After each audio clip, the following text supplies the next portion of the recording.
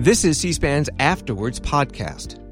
This week, the chair of the White House Council of Economic Advisors under President George W. Bush, Glenn Hubbard, discusses his book, The Wall and the Bridge: Fear and Opportunity in Disruption's Wake. He argues that government and business will need to invest more in American workers to offset job losses due to technology advances and globalization.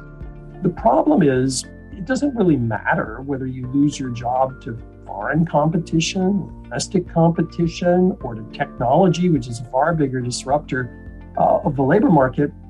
We need to do more to help people get that next job. TAA was talked about by politicians really more when they wanted to expand trade than actually help people left behind. So we've kind of poured gasoline on the fire of those who want to protect jobs. He's interviewed by Harvard University economics professor and former International Monetary Fund chief economist Kenneth Rogoff. At Evernorth Health Services, we believe costs shouldn't get in the way of life-changing care, and we're doing everything in our power to make it possible. Behavioral health solutions that also keep your projections at their best? It's possible. Pharmacy benefits that benefit your bottom line? It's possible. Complex specialty care that cares about your ROI? It's possible. Because we're already doing it. All while saving businesses billions. That's Wonder made possible. Learn more at evernorth.com/wonder. Welcome to our viewers. My name is Ken Rogoff. I'm a professor at Harvard University, and I'm here today to speak to our Glenn Hubbard, who I'm going to call Glenn, who's written this extremely brave and interesting book called The Wall and the Bridge. It's just published by Yale University Press in 2022. And Professor Hubbard takes us through really what globalization's done in ripping apart American policy and politics and how to bring it back together. And he points to really these wall things that have come up. I don't think he quite meant Trump's border wall, but rather protectionism, things to try to block ourselves off, to try to restrict trade, to restrict people's choice. And on the other hand, having to recognize that it's very disruptive when technology moves fast, globalization moves fast. And his metaphor, the bridge, is we need to find ways to get people from one place to another. We are not going to stop the world from changing, something that's all too painfully apparent in the geopolitics today. I've known Glenn for a very long time. He's a leading scholar in public finance and a number of other fields. He served with distinction in the council as head of the Council of Economic Advisors in the early 2000s under President Bush, and has since been dean of the Columbia Business School and written many important papers. And I think I've really appreciated, Glenn, how in recent years you've tried to create a center, not a center in the Republican Party, a center in the United States, and you've written with others who tried to do the same. For example, Tim Geithner, who of course was the Treasury Secretary under President Obama. So let's dive into your book. I want to assure viewers we are going to come back to some of the broader issues of how what's going on in geopolitics touches on Glenn's thesis. I think actually this question of how do we come together has become very urgent, because it's one thing to say, well, we hate the atrocities being committed in Ukraine, and we'd like to see President Putin soundly defeated. And it's another thing, what's your long-term strategy for doing that? How long are we going to keep sanctions on? What other things are we going to do? What are we going to do with our energy policy? We'll come to that towards the end, because I think really this overarching theme in Professor Hubbard's book is really how to find a constructive solution to our problem. So Glenn, welcome. And if I can just, start you off with what motivated you to write this book, which you see books today that are sort of written to the right and get viewers on the right, people on the right to buy it. And you see even more books on the left have viewers on the left. I think at times the bestseller list has had 9 out of 10 of the books about, problems with President Trump.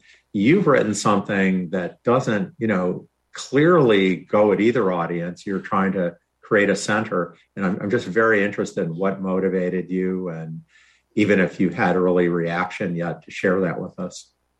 Well, thanks, Ken, and thanks for your thoughtful introduction. I was motivated really by 3 things: an economic concern, a political concern, and actually a personal journey. On the economic concern, we have been through a period, as you suggested, where there's a bit of a tug of war in our political process over growth. And growth is something that we usually think of in economics as being about science and technology and about organizations to accommodate it. I'm really worried about politics. And I'm very worried that we're in an environment where the political process has proposed protectionism of a variety of ways, of firms, of international markets, of jobs, that really goes against growth. And that leads me to sort of the political observation, which is that growth is like the head side of a coin. It's the one we all love to talk about as economists. Policymakers love it. Business people do. But every coin with a head has a tail. And the tails is disruption. And there isn't a serious model of economic growth that doesn't also entail enormous amounts of disruption. And I think the political process hears cries for help, if you will, the demand side. And the supply side from politics has to take one of 2 forms. It could be walls, and those are really easy. I'm going to protect you from something you don't like. Sounds great. Politicians on the left and the right are both doing it. It doesn't work, as you and I both know. The other alternative in the political process is harder. It's about building bridges. And a bridge, as you said, takes you to somewhere or brings you back. In econ speak, that's about opportunity. It's about reform of social insurance. We once did this in a grand way in our country in the 19th century and in the 20th century, and I think we can do it again. The third is a personal journey. In September of 1977, which is a chronicled event I have in the book, the city of Youngstown exhibited closure of all of its steel plants. In fact, all on a single day, September 19th, 1977, and never really recovered. That very month, and I think that very day, I was in my first course in economics, principles of economics. And if I think about the arc for me since that time, it's been pretty good, as it has been for you and many business people and probably many viewers of this show. But at the same time, the things that were so good to me, technological advances and globalization that magnified my ability to do things, have disrupted the lives of others. I take economics, going all the way back to Adam Smith, as being partly a moral discipline. My teacher, your colleague, Ben Friedman, wrote a very powerful book on the moral consequences of economic growth. Growing societies are healthy societies. That personal journey has always stuck with me and forced me to put the pen to the paper. Glenn, if I can just pick up on some of the interesting things you said. So I would make an observation about walls that you said. If there are very few things that just really all economists agree on, but one of them is that free trade is basically good. You need to protect the losers. We'll come back to that. And President Trump put up remarkable barriers to trade. China's an interesting question we might come back to, but he was doing it to Canada, doing it to France. And some of these barriers to trade are the things President Biden has not taken down. I mean, I think a lot of people viewed this as President Trump taking a page out of the Democratic Party playbook, because the Republican Party had always stood for free trade.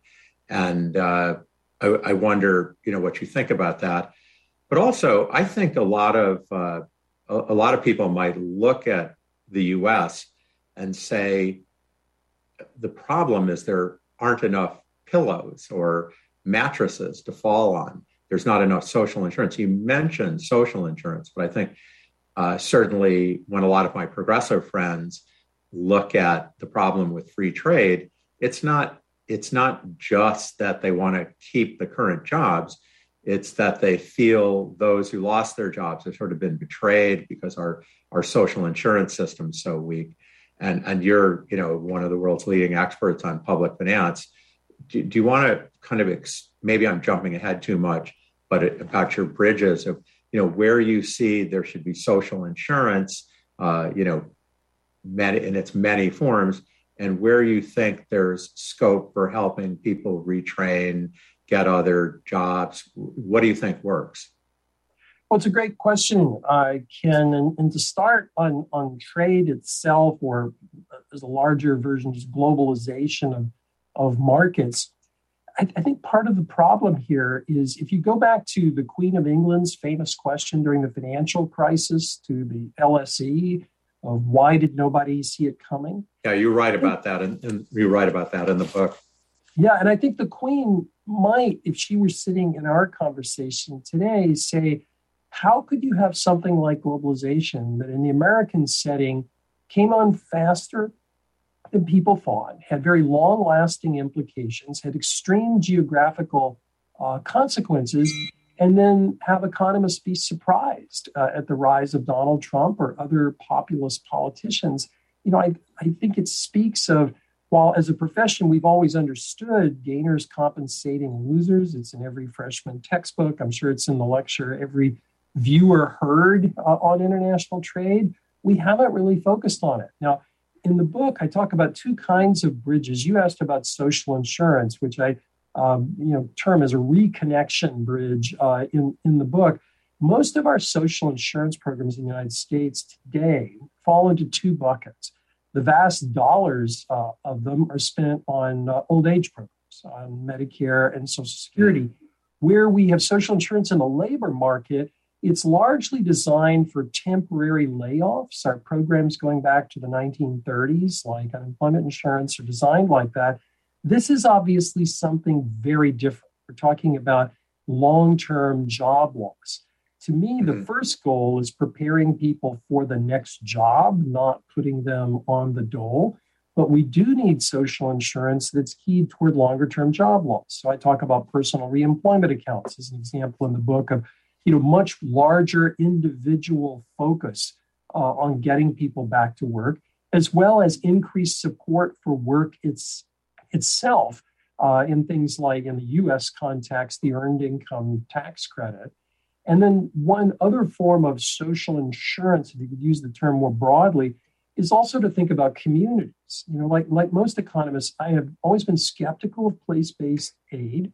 Normally, the idea of bringing people to jobs is what makes sense. But for a variety of reasons, mobility, geographical mobility in the country is not what we think. And we may need to think hard about adjusting assistance to communities aimed at restarting businesses, a kind of social insurance for places, if you will. So I think we have to think Let me just expand for viewers on one thing you're saying, Glenn. I think it's incredibly important. We'd always had the view that when we're buffeted by globalization, people would move. I grew up in Rochester, New York, and I'm going to bring you back to that later. You talk about it, fascinating in the book about what George Eastman did in Rochester, New York. But when I grew up in Rochester, New York, it was the Silicon Valley of its day. It had Eastman Kodak and film and cameras, Xerox and copy machines, Bausch and Lomb in optics and fine equipment. And it was incredibly prosperous. And Rochester just got hollowed out by globalization, competition from Japanese. One company after another went under. When I was growing up, the greater Rochester was 600,000 people. I don't know the number exactly today, but it might be 300,000 people.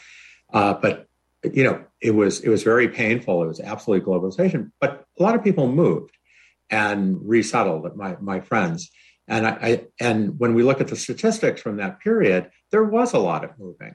I think the statistics still today that 30% of Americans live in a state where they weren't born, compared to Europe, where I think it's 3% of Europeans live in a country where they weren't born.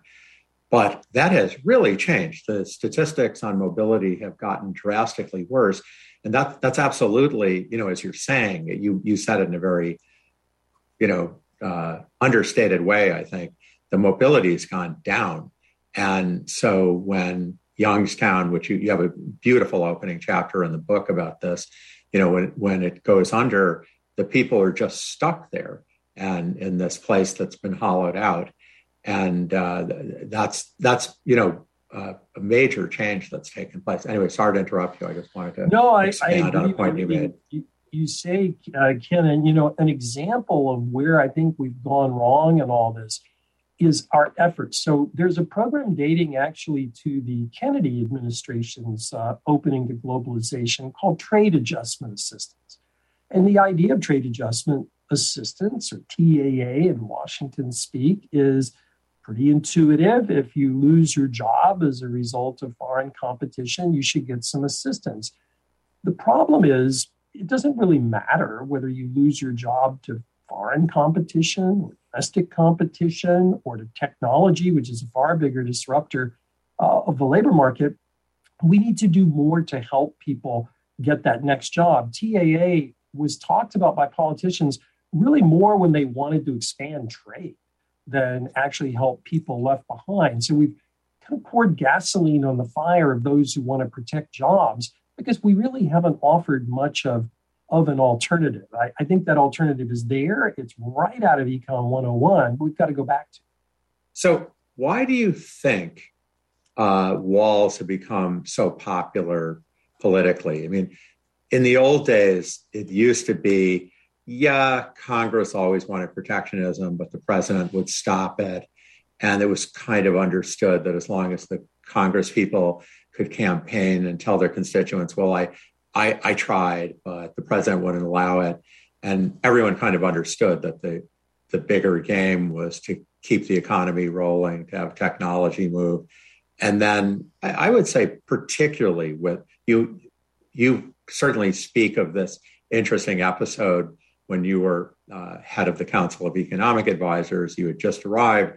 You march into President Bush to say, here are all the great reasons the steel tariff you're putting in to protect, I think it was Pennsylvania, is just a terrible idea. Of course, Pennsylvania is a big swing state in the election. He understood that. And you put on a map and you said, here are the jobs you're going to protect. Where are the way more jobs you're going to lose. And you lost the argument. And, but yet, that was an exception, not a rule. I think a lot of times you were very successful in arguing for free trade. And other people who've been head of the Council of Economic Advisors often speak about that that's been one of the areas where economists have really upheld principles. But boy, has that changed. And why do you think it is? What do you think we can do to bring it back? Or I guess that's not a precise statement. What do you think we should be doing? What should we be bringing back? How should we be expanding trade, but building bridges at the same time? Well, it's a great question. As economists, we're all pretty good at reminding politicians or students or the general public about the value of trade. I don't think that's the issue. I don't think President Bush disagreed with me on any of the economic arguments. In fact, what he told me after was, I heard everything you said, but you didn't give me any way to help the people in Wheeling, West Virginia and in Pennsylvania. And I think part of the problem and the ease of walls for a politician is it's very seductive to be able to go into a community like Youngstown and say, you know what, I'm going to bring the steel mills back. Or President Trump telling coal country, I'm going to bring coal back. It sounds nice to say I'm going to restore the past. It's very comforting to people. And the problem is bridges are harder to design and to do, but they're there. So, for example, if President Bush had thought perhaps more about programs to help communities and individuals left behind, or if I or other economists had helped him think about that, we might have gotten a very different outcome. And as I said, in our country, we've traditionally had bigger ideas here. In the middle of the Civil War, Lincoln's move for a land-grant college system was in part about opportunity and in part about helping an economy transition from an agrarian society to a manufacturing society. We once were good at this, and we need to go back and think of it. Otherwise, we're just going to be begging for walls. But let me make you be more concrete, though. What exactly should we be doing? So do you favor free community colleges? Do you favor, subsidizing employers who, hire someone for the first time? I mean, it's absolutely sounds good, but I say, again, my many progressive friends in Cambridge would push back saying, you haven't found programs that work. And until you find things that work, thank you, we're going to protect these jobs. Well, let me start just quickly on the protected jobs thing. I teach in a business school, a very good one. And when I talk to students about the job market, I'm always struck with many of the jobs they'd most like to have weren't even around 30 years ago. And even for people in the general public, that is true. So there's an old expression of who monitors the monitor, or who watches the watcher. Who in Washington is going to decide which jobs are the ones to protect? We have very large gross flows in our labor market, and that's very, very healthy. A lot of jobs are created, a lot of jobs are destroyed. The net is a positive number on average. That's the way the labor market. But that speaks to social. That speaks to social insurance having much deeper. And that's what I'm going to get to. What do you do on top of that? Yeah, I want to start with preparation. So when you ask specifically, community colleges are an interesting way to tease out the difference between, I think, more rigorous thinking and sloppy thinking. So sloppy thinking is the idea that free tuition is the answer. If you go back to the setup of the land-grant colleges, the idea was to build things and fund them. In modern terms, we call that block grants. Austin Goolsbee and Melissa Carney and I had suggested a couple of years ago a significant federal block grant for community colleges that was keyed to a set of metrics where one could measure. The real issue, as many people know, in community colleges is not just getting people in the door, but getting them out the door at the other end. So we could do this at a time when many states have cut back their funding. So free tuition really isn't the answer. Community colleges, more so than the Harvards and the Columbias of the world, are the foot soldiers of training people for different skills in a changing job market from technology and globalization. I do think, to your other point, we need to do more to support work. The Earned Income Tax Credit in the U.S. was originally envisioned as a work support program. It is primarily today a family support program. Significant benefits in the Earned Income Tax Credit accrue to people with children. To me, we need to make single benefits and childless benefits much more generous to encourage work as an alternative to an idea of universal basic income. So those are examples of ways to concretely promote work. They're not free. To do either of these requires expenditures, and I talk about ways in the book to pay for it, but they're a heck of a lot less costly than some of the less work-oriented schemes that are being discussed today. Oh, that's super interesting. I want to ask about businesses. You have, towards the end of the book, a great chapter about looking at things businesses can do. And I thought it was particularly great because I mentioned I'm from Rochester, New York, which you feature talking particularly about George Eastman and opening up the chapter. He was the founder of Eastman Kodak, very early in showing how to process film. And he funded MIT, he funded the University of Rochester, he funded many philanthropic activities, the hospitals and other things in Rochester. And certainly you emphasized this was very admirable. Today's corporate executives and leaders, seem to have a mix of things.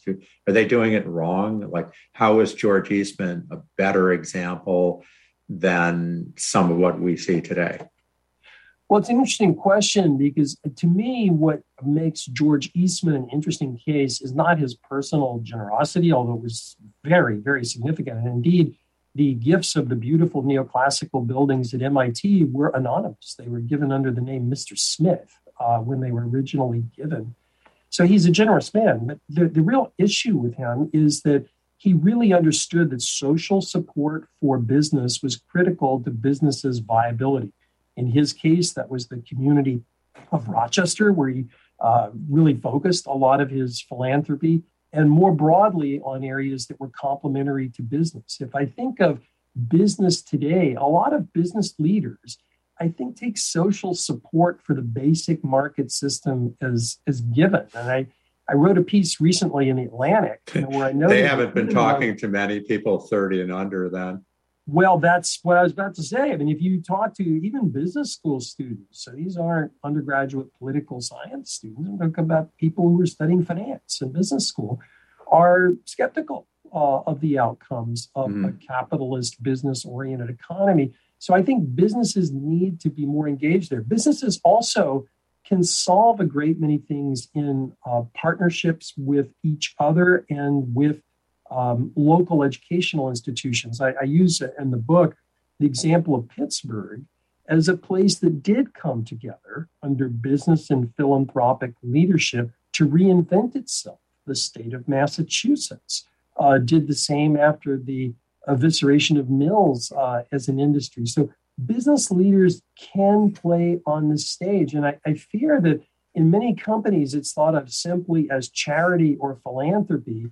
I view it as more, not just a moral responsibility, but a very practical concern that the social fabric in which business is embedded runs the risk of being torn.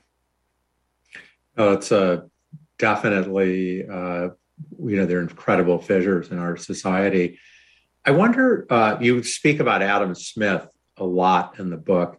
We economists regard him as many people regard Shakespeare, not simply have been so far ahead of his time, but just how enduring his contributions are. And you come up with so many examples in the book.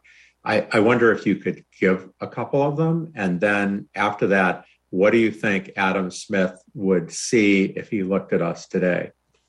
Well, it's a great question. I think Smith was absolutely foundational in economics. It's important to remind ourselves there wasn't an economics discipline in Smith's day. The Wealth of Nations is published in 1776. Smith is a moral philosopher, but he wrote the book in large part as an attack on mercantilism, which was the dominant economic philosophy of his day. And sadly, that's not just an economic history observation. It's what economists like you want to explain to viewers who might not know what it is. In a mercantilist economy, the goal would be to accumulate surpluses in international trade and to increase the stock of gold and silver that are available. And the problem that Smith saw with that is that he didn't see it as related to the true wealth of a nation, which was really the productivity of its people and their ability to consume writ large.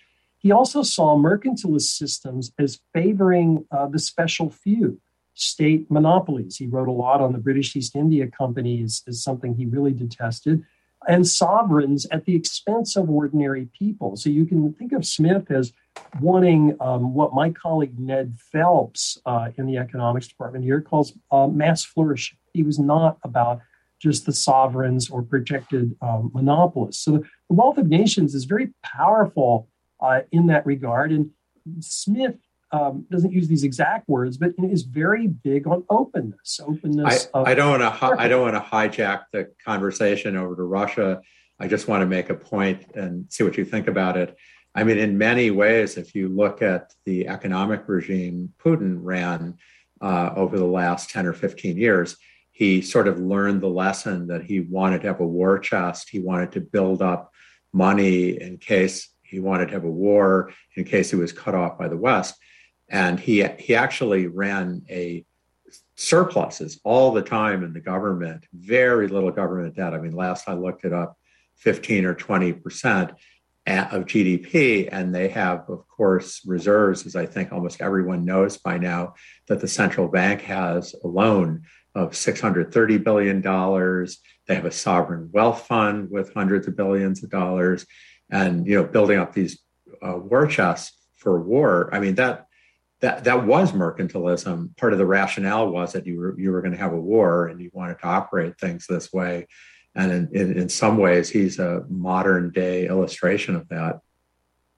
But he's also proof of what Smith was concerned about. The prosperity of average people in Russia is not where it could be. So absolutely. Yeah. So in Smith's day, it was about the British East India Company and a sovereign. In Putin's time, it's Putin versus the people. But if you take Smith's of Russia, yes. Yeah, of average people. He's an illustration of what Smith thought. Exactly so. That's why these ideas are in fact timeless. But Smith wrote another book, and he wrote it almost 2 decades before The Wealth of Nations, The Theory of Moral Sentiments. And there's more Smith, the moral philosopher. He was at the time a tutor and a professor of moral philosophy, and in that book, he argued for something he called mutual sympathy. I think today we'd probably use words more like empathy. And he had in mind people being all in. And I think if I took the 2 books together, I could take 2 meanings of all in. The Wealth of Nations is about all in for me as an individual. I should be able to supply my skills in the labor market as an open, competitive market. You could as an entrepreneur, however we want. The Theory of Moral Sentiments is all in the sense of we're all in this. So this is a mass flourishing as a goal. And Enlightenment thinkers weren't so different in their views. So I think Smith has a lot to say to us. Now, what would he say today?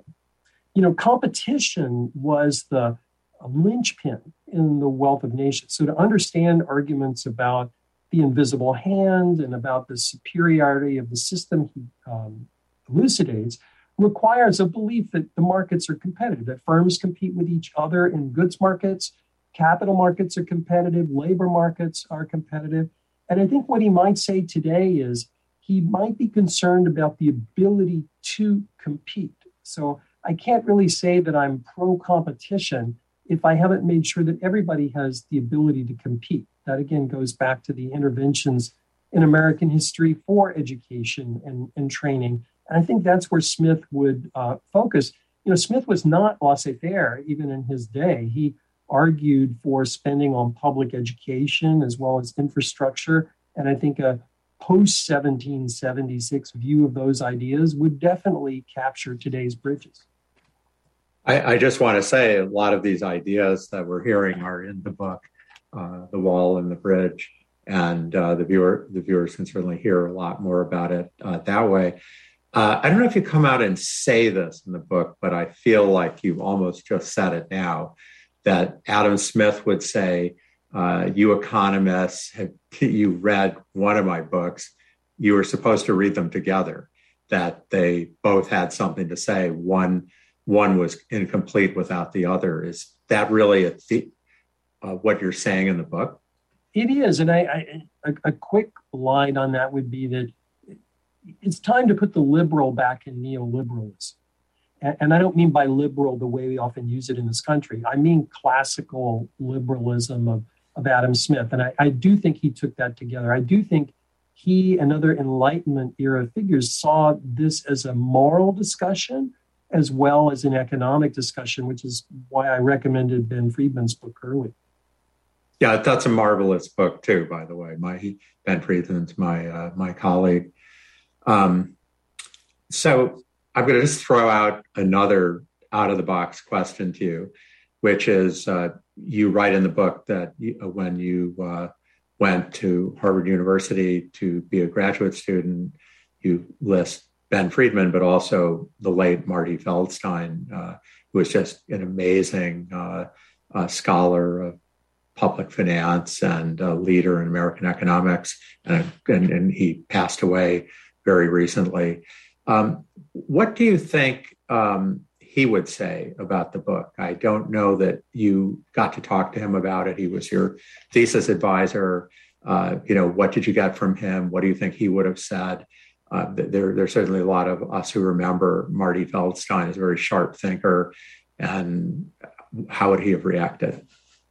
Well, Marty was an absolutely central influence in my life as an economist, not just as a scholar, although he had considerable reputation there, but as an advisor, as a friend over many years. I still miss him deeply. I think he would like the ideas in the book. Marty at the National Bureau of Economic Research, when he was president of it, ran what he called pin factory tours. Now, for the viewers, the pin factory is a critical example in Smith's book to illustrate gains from specialization and division of labor.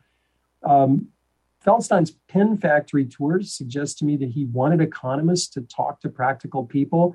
On more than one occasion, when I was stuck on something, he would say to me a couple of things. One, the solution probably lies in walking around and talking to people, not just sitting at your desk and trying to figure it out. That's an incredible insight from a scholar. Nothing could be truer, that it's very hard to think of everything. I say this not just to viewers, but to students who are listening to what Professor Hubbard is saying. The other piece of his advice that stuck with me, and I still give graduate students today, is be about the economy, not about the economics profession. So he said, if you want to have an impact, pick big problems that matter and talk about them. Don't just look at what was in the American Economic Review last issue and do your take on that. And I think that advice is very powerful. And going back to the Queen of England's question in the financial crisis, I think as a profession, we would have been more on top of the financial crisis if we were talking more to people in the real world of markets and commerce. And just as today, I think the more economists can talk to business people, workers, communities in disruption, it becomes easier to think about interventions that might help, as opposed to thinking of things as academic exercises at our desk. It's back to Feldstein's walking around. It's funny, you say that, because I think what a lot of is sort of the excitement in the economics profession now would be in data science, that there's certainly large fields being reshaped by this, but it's not really walking around. It's sort of relying on, sometimes it's survey data, census data, and it's very informative. It involves machine learning and all sorts of fascinating algorithms. But are you saying that, there really needs to be more walking around there too?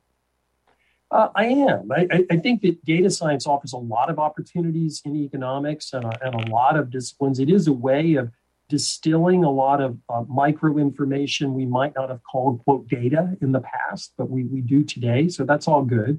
But in order to generate your understanding of something and to even help you with generating hypotheses, nothing is better really than walking around and talking to people. I just don't know a substitute for that. We're not terrific at it as a profession. We're very good at talking to each other at conferences, seminars, and so on.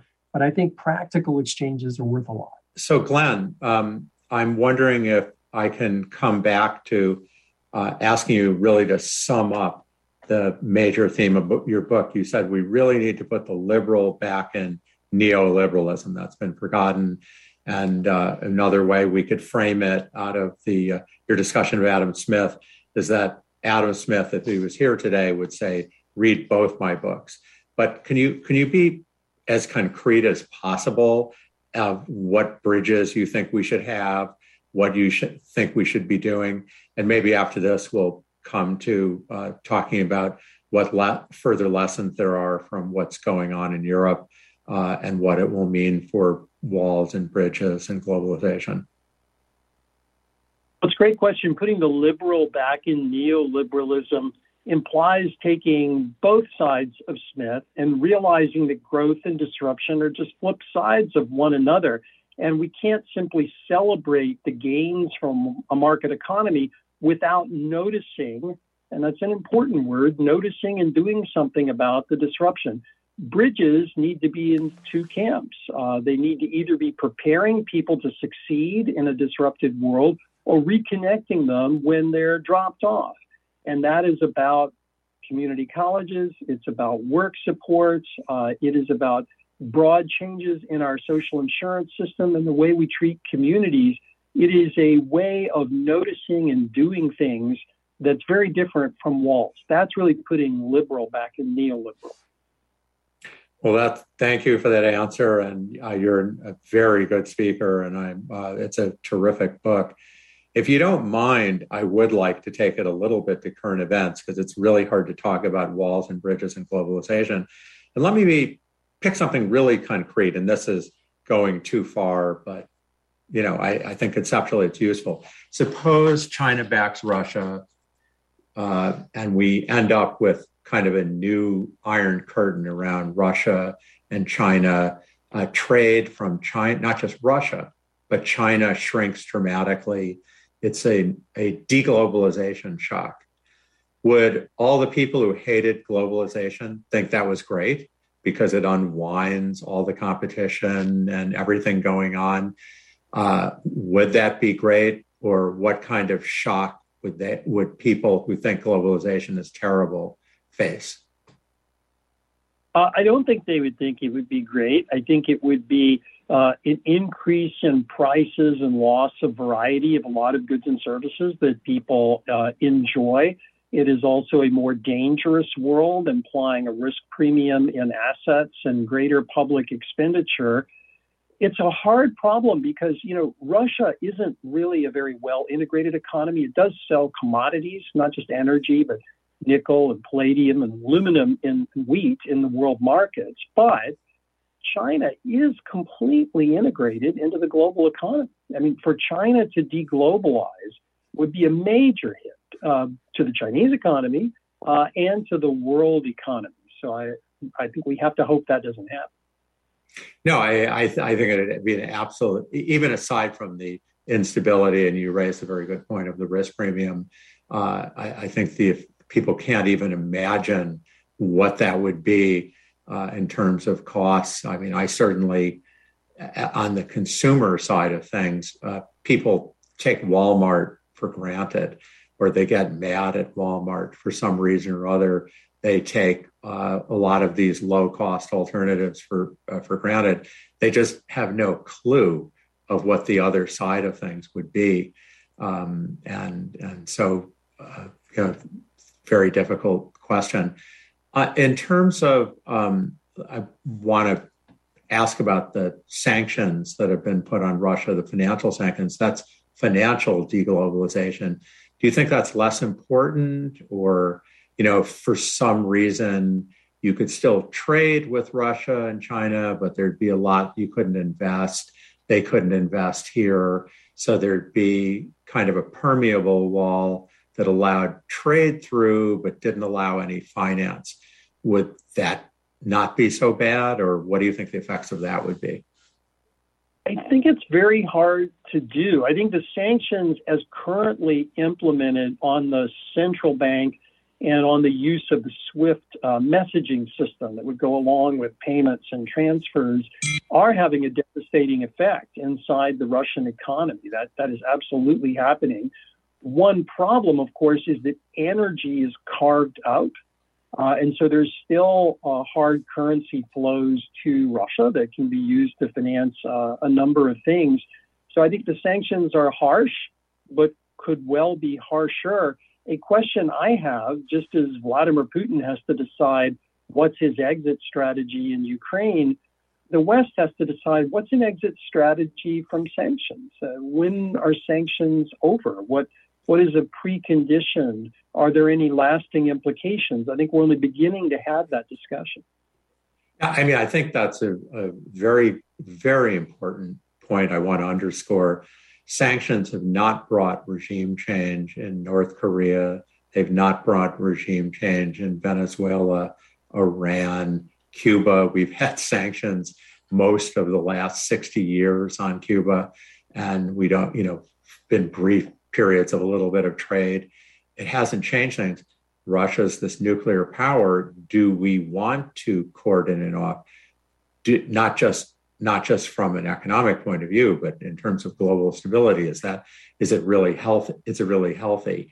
And I think you're exactly right that, I mean, a lot of people say, well, we're just going to, keep bigger and bigger sanctions on them until Putin's dead. But that's not such a simple calculus. This isn't North Korea. It's a way, way more important economy, geopolitically, especially.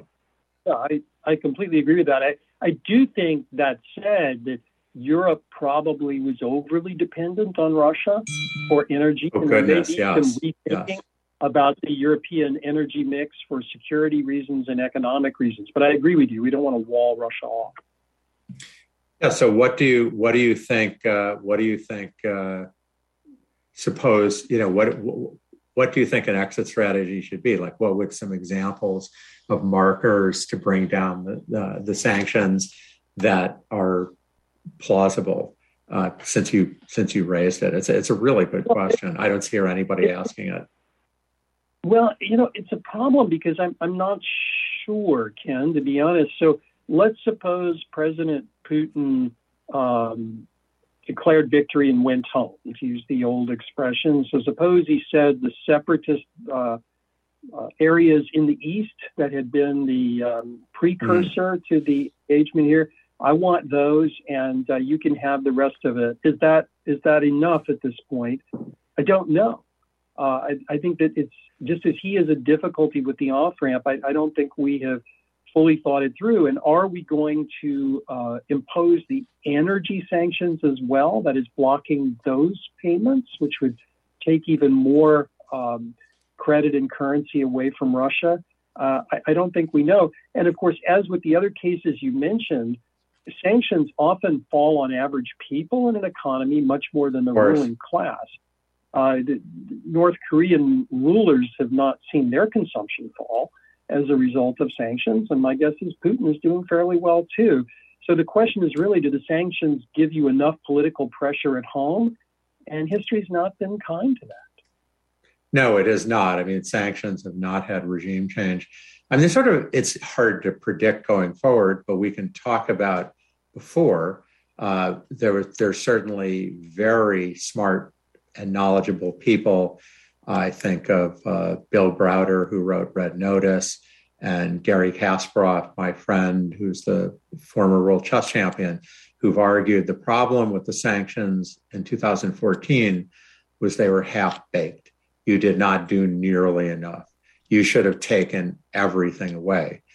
But that, I guess the part of the reason they might not have done that was the hope of it, or the fear that if they were more extreme in their sanctions, they would have put Putin into a corner much more quickly. I mean, it's a very delicate game politically in the West.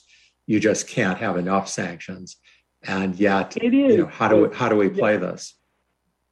It is, and I agree with that concern, but I do think there's some hope, and it's this. When people say Russia couldn't live cut off, of course it could. It was called the Soviet Union. That was cut off from the modern economy for a very long time. The difference is this isn't 1970, and a lot of people in Russia are used to transactions in goods markets and ideas in financial markets that cross boundaries. And it's not obvious to me that there wouldn't be substantial political pressure put to bear on Putin from very broad sanctions, but it is a gambit if we do it.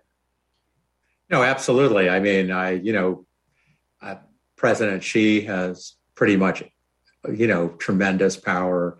Putin has tremendous power. And, Henry Kissinger wrote this piece in Foreign Affairs, maybe it was a couple of years ago, arguing that it's become harder to overthrow autocrats, harder to overthrow dictators, because they all have access to incredible spying technology that lets them see potential opponents before their potential opponent even had the idea they were a potential opponent.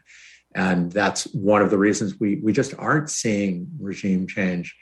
Of course, that's what we hope for. That would be an incredibly optimistic outcome to this, but it's very difficult to know what might create that. it's not like there isn't pushback in Cuba. It's not like the Cubans don't know, but the police state's so powerful that they can't get away from it. It's I think when you're talking about the wall and the bridge, we're really speaking about the unfortunately shrinking space in which autocrats are not ruling, and how do we make sure we don't come into that. I guess I have, I can't help but ask, are you concerned about the United States at all, about the politics becoming so paralyzed that we end up with a much more autocratic system, either on the left or the right? I am worried about that, Ken, because again, when I think about threats to growth, I'm not terrifically worried about the pace of science or economists' ability to talk about it. I'm very worried about our political process. And the more walls of protection we try to put up, the less growth we're going to have. And again, going back to Ben's book, those stagnant societies are more suspicious, more racist, more anti-Semitic, more afraid of the other. And that's a breeding ground for authoritarianism. No, that's very interesting. So I want to, as we sort of move towards wrapping up in the next few minutes, just say what an unusual book this is, because if you set out to write a book these days in political economy and you want to have a lot of people buy it, you either say that you either appeal very strongly to the left, call it the New York Times reader, or you appeal very strongly to the right and call it the Fox viewer. And those are big markets. You can sell a lot of books. And I can't even think of an example. I'm sure I'm missing a dozen, but I'm sort of having trouble reaching for an example of where someone's tried to do something in the middle. I hope you don't end up like one of those people who grow up, in some city where there are a lot of gangs and you didn't join one of the gangs, so both sides beat you up.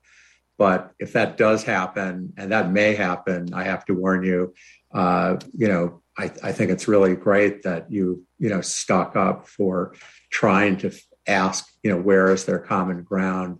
Where can we make things better? What are we really arguing about in these economic issues? Well, I think it's really what economists need to do. Everything I'm talking about in the book from an economic perspective is really right out at Econ 101. It's our standard answers, but delivered in a way that hopefully allows the center to flourish. I actually think, and I'm not a politician, so this may be naive, but I think there's political gold in these hills, in the sense that imagine a population that's been suffering from disruption that actually has tangible things offered to them rather than pithy promises. My guess is, I don't know if it's a Democrat or a Republican that takes that intervention and don't really care, that could actually make a difference. So let's wrap up on that optimistic thought that there's gold in the center. That would be a wonderful dream. And for those who want to dream it, The Wall and the Bridge is a very important reading to start thinking about it. Thank you so much to our viewers for listening. Thank you to my friend Glenn for speaking about his book today. And we hope you find a chance to react and think about these issues. Thanks. Thanks for listening to this week's Afterwards podcast. If you enjoyed this podcast, listen to C-SPAN's podcast about books. Learn about the latest nonfiction books and best-selling authors. In each episode, we report on bestsellers lists and book reviews from around the country. You'll also hear authors talking about their latest books and insider interviews with nonfiction book publishing industry experts.